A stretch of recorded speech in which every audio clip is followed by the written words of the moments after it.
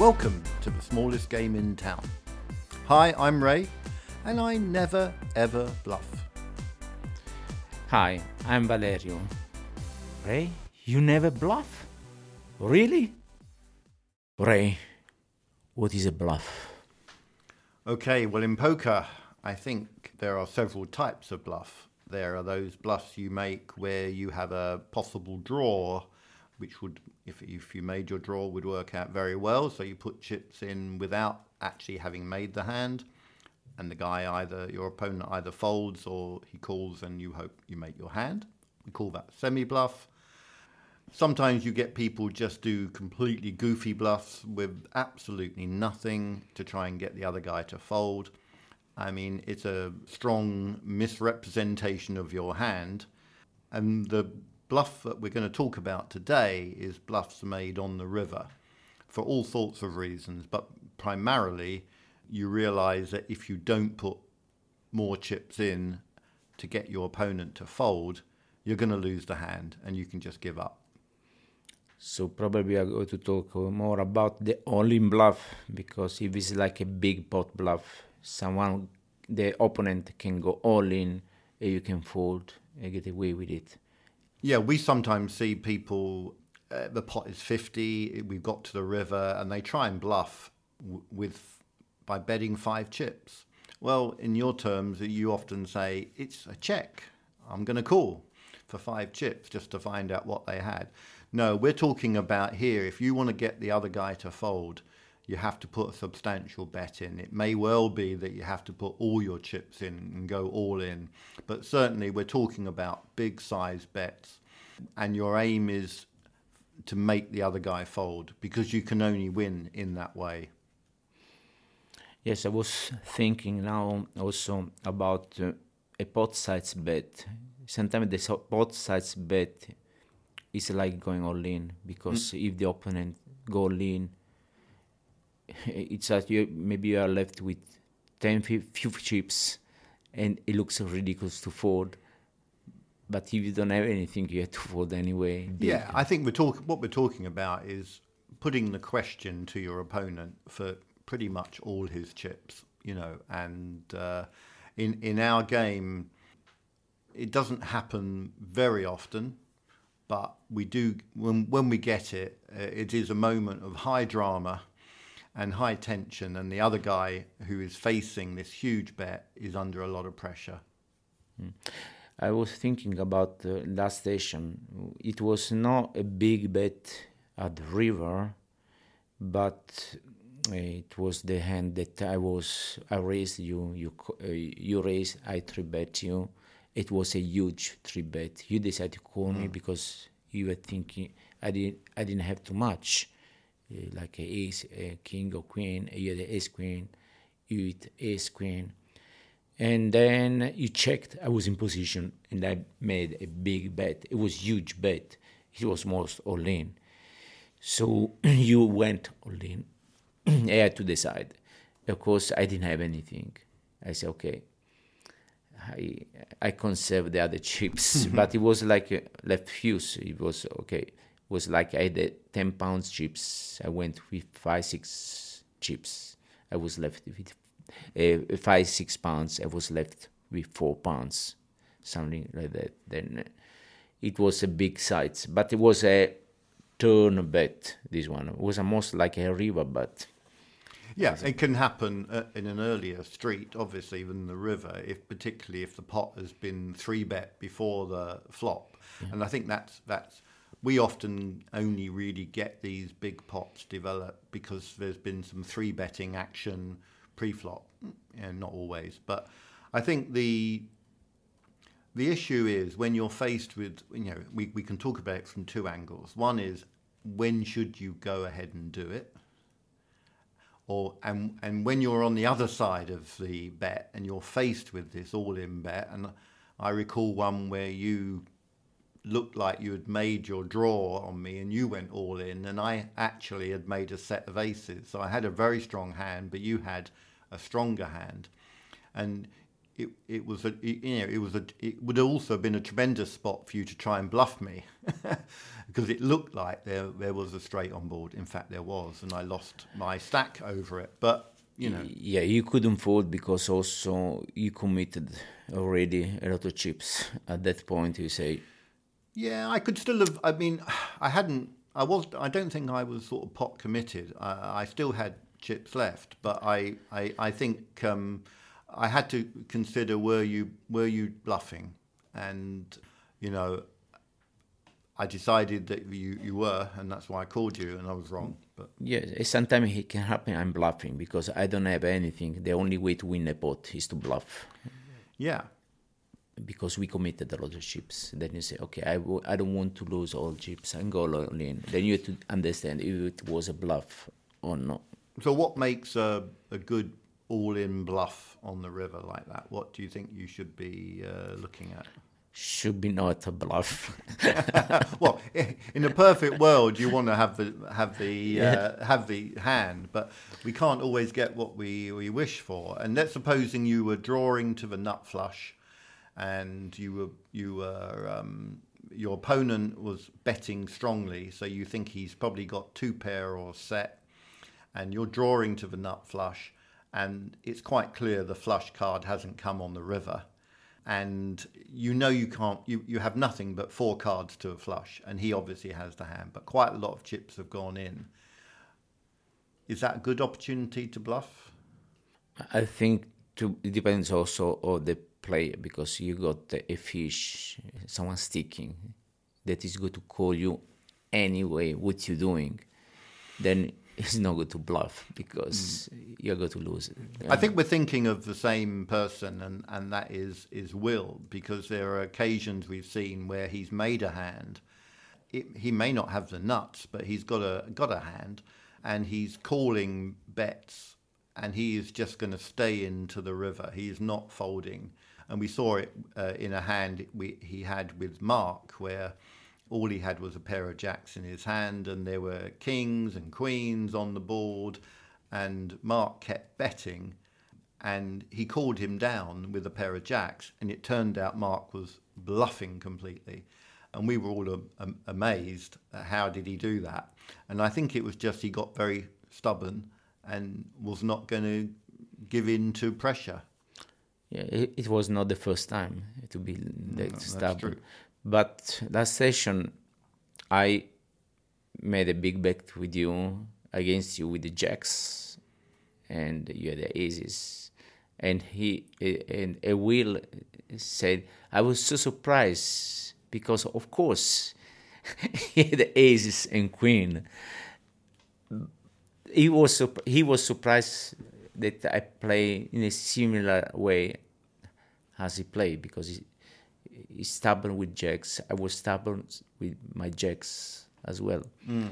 He noticed this, but he doesn't notice on himself probably. It's easy to notice what other people are doing. Yeah, I think other people's cards always seem easier to play than your own. I think it's Definitely. when you're caught in the moment and you're deciding on the river, and sometimes I kind of think too long, and I think if I'm going to bluff, maybe I should be a bit quicker and more decisive about it, because if I had a good hand, I wouldn't take 5 minutes to think about what to do. I don't know if that's true or not, but I think one of the key elements is the right opponent. So, I mean, clearly if somebody we know is very stubborn and sticky and they're not going to fold very easily, you have to probably be prepared, if you want to bluff, to commit everything and show them that you're fully committed to it. But you might expect them to call anyway. But if people are ready to, I mean, I think Mark, you can bluff Mark. He sees monsters under the bed. If there's 3 cards to a flush, he'll think the flush is, and you bet big, he'll think the flush is there. If there's an overcard to his pair, he'll think you've hit that. And so I think, and I don't even think you have to push him too hard. I think you just have to get to a stage of a decent sized bet. In our game, maybe 20 to 30 big blinds, and that might be outside of his comfort zone and calling. Of course, if he's made a big hand, he's going to call you. But so I think picking your opponent is key. But then also, I think how the borders run out can be a deciding factor. What do you mean?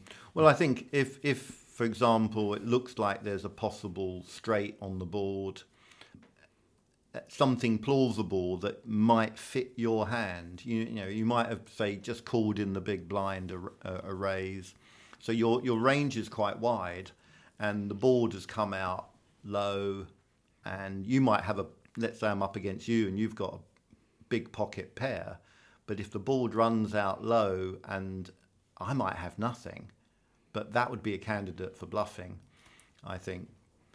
Yes. But I think the other thing is then also you have to be prepared to commit, and the right bet size, finding that right. You know, if you don't have to go all in, then to get the job done, you don't want to bet. You don't want to bet any more than you need to get the job done. Yeah, you want to risk the least amount of money or chips to do this. So it's going to depend on the opponent. Like Carl is very easy to bluff because he has got something. He's going to call you, but he has got something. Is very predictable. Will is sticky. Then you don't want to bluff him. It just also because you mix chips, not bluffing game. Just you wait for your hands. You should wait for your hands. I mean, it's easy to say because I made the mistakes or going only with Will and losing all my stack. You tried to bluff him when a king appeared on the board, and he had a pair of queens. He had a pair of queens. He was not going to fold, no matter what. Yeah. So I think that was the situation looked quite good. There was an overcard there, but he still wasn't going to fold. Wrong opponent. Whereas I think I'm probably going to fold. I think Carl is going to fold. Yeah, Carl is going to fold. I think most of the other players are going to fold. Or exit Will. Yeah. So I think probably knowing your opponent is key. And clearly, if you're playing against Carl and he's putting very sizable bets in, the chances of making him fold to a bluff are also small. But, I mean, if he's only calling you, not raising you, you know he might not have that much. And there's a chance then you can push a big bet out and get him to fold. What about on the other way around then? Let's flip it on its head. So you're facing a big bet from what our opponents. How do you decide whether to call them? Also, this is tough. I think it depends of the player who's playing. Like I know that you're able to make a bluff if you think it's opportune to do it. If you think I don't have anything, I think Mark is not able to bluff. He's playing small bets. Then he's never going to put the right amount of money or chips that you're going to. I think if he puts a lot of chips in, then he's got close to the nuts because I might be wrong, but I think he doesn't want to get caught bluffing, and therefore I think it's a value bet more than anything else. I don't think Will makes big bluffs on the river, and I don't think Carl does. I mean, the only person I think in our game I would regard is you, and probably me. I might be wrong.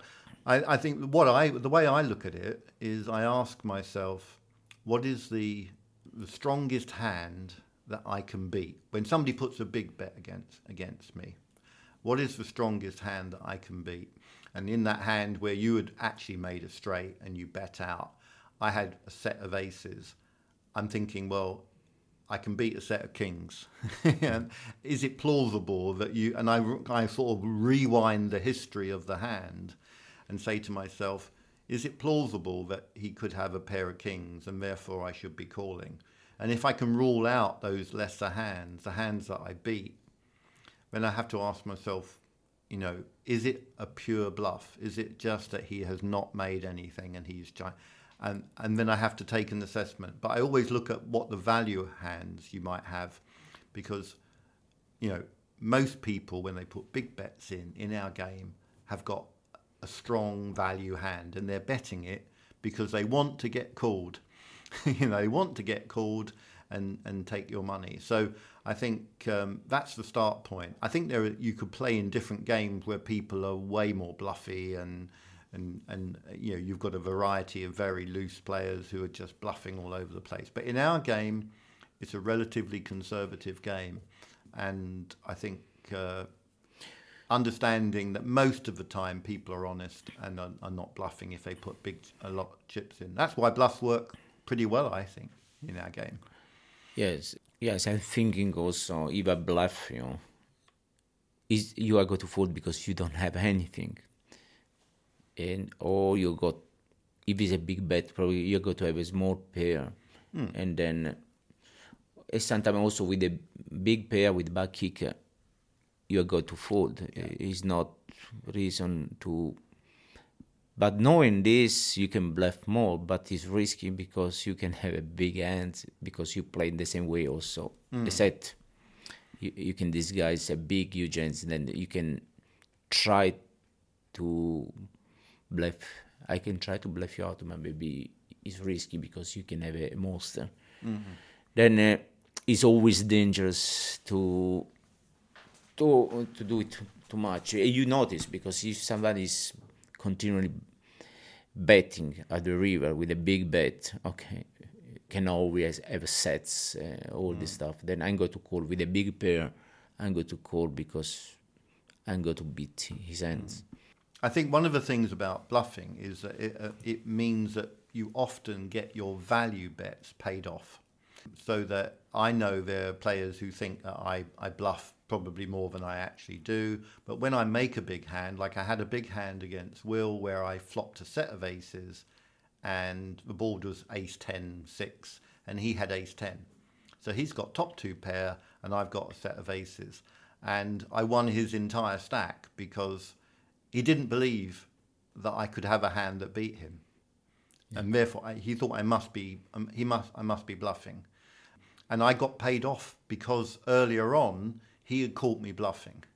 So I think almost you have to have bluffs in your arsenal of weapons in order to get paid off. If you take someone like Carl, who I think never really bluffs at all big, I've never seen him put a big bluff in on the river, he doesn't get paid off because when he bets big on the river, everyone knows that. Everyone folds. Yeah.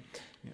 I think here to these guys, like, you cannot always, when you got bad hands, you bluff because, he's bluffing because he's big bet. When he's betting big, he has nothing as he would value bet. Then you need really to bet big also with the nuts. Yeah. And you disguise nuts with the bad hands. And that's why it's good also to fold hands at beginning when you start the hands to fold bad hands without potential, because you also have to disguise and you have to show that you can fold as well, in a way that when you arrive at the river, you if you hit your draw because you got something, then you can beat big. If you don't hit it, you can bluff. If you got a pair, you just check and just you don't need to be so aggressive. You just show the cards, and then you just disguise nothing with the nuts. Yeah, I think there is that case. I think where if I see a lot of people just check the river because they're frightened of betting their good hands because they think the other guy is going to come over the top and do an all-in bluff. And they don't want to be in that situation. So they don't get the value out of their good hands. They're frightened about betting. And so I think that's another aspect where you know that if you know somebody is capable of putting in big raises on the river, it slows people down from betting their good hands on the river. So let's think about, in the time we have left, just about how does it make you feel when you're bluffing big like that? If I succeed, it feels good. It's good. Of course, if somebody call you, you don't have anything. it's bad because also you have to show you are the first to show your hands. Yeah, of course. Yeah. You are the aggressor. Then Yeah. you show your hands. You show nothing. Yeah. I was bluffing. Well, I think if I get caught bluffing, I have to make a joke of it and laugh it off. I have to show to people it doesn't affect me. Yeah. I go, look, and hope that it's advertising for the future, that they think, well, look, he doesn't have it, you know. But said you have to smile. You cannot just stand there just screaming. Ah! You have to be kind, accepted. What about when you're waiting for the other guy to decide what to do? You know, I always think when I put a big bluff in, if he's thinking, I've got a chance of getting it through. If he snap calls, then I'm dead, you know. But when you see them think, I kind of keep as still as possible, and I find a spot on the table, and I just look at the spot on the table, and I don't try not to do anything. And Me too. I mean, what else can you do? You said last week you knew I was bluffing a hand against Carl. Afterwards. Yeah, but what did I do that made it so obvious? I didn't. There was something. Maybe you were too fast or too. I don't know. There was something different. I don't know really. It was a feeling, but maybe it was just a feeling. And maybe with the same, you could have no bluff. Then there was no a real sign. There was not a tell. I don't think there was a tell. No. It's just I was thinking, but probably it could have been also wrong as well. Then, yeah. When I bluff, I do some. I give away some tells. You have to tell me. No, I don't. I haven't picked anything up. Not that I'm going to tell you anyway. I think that's all.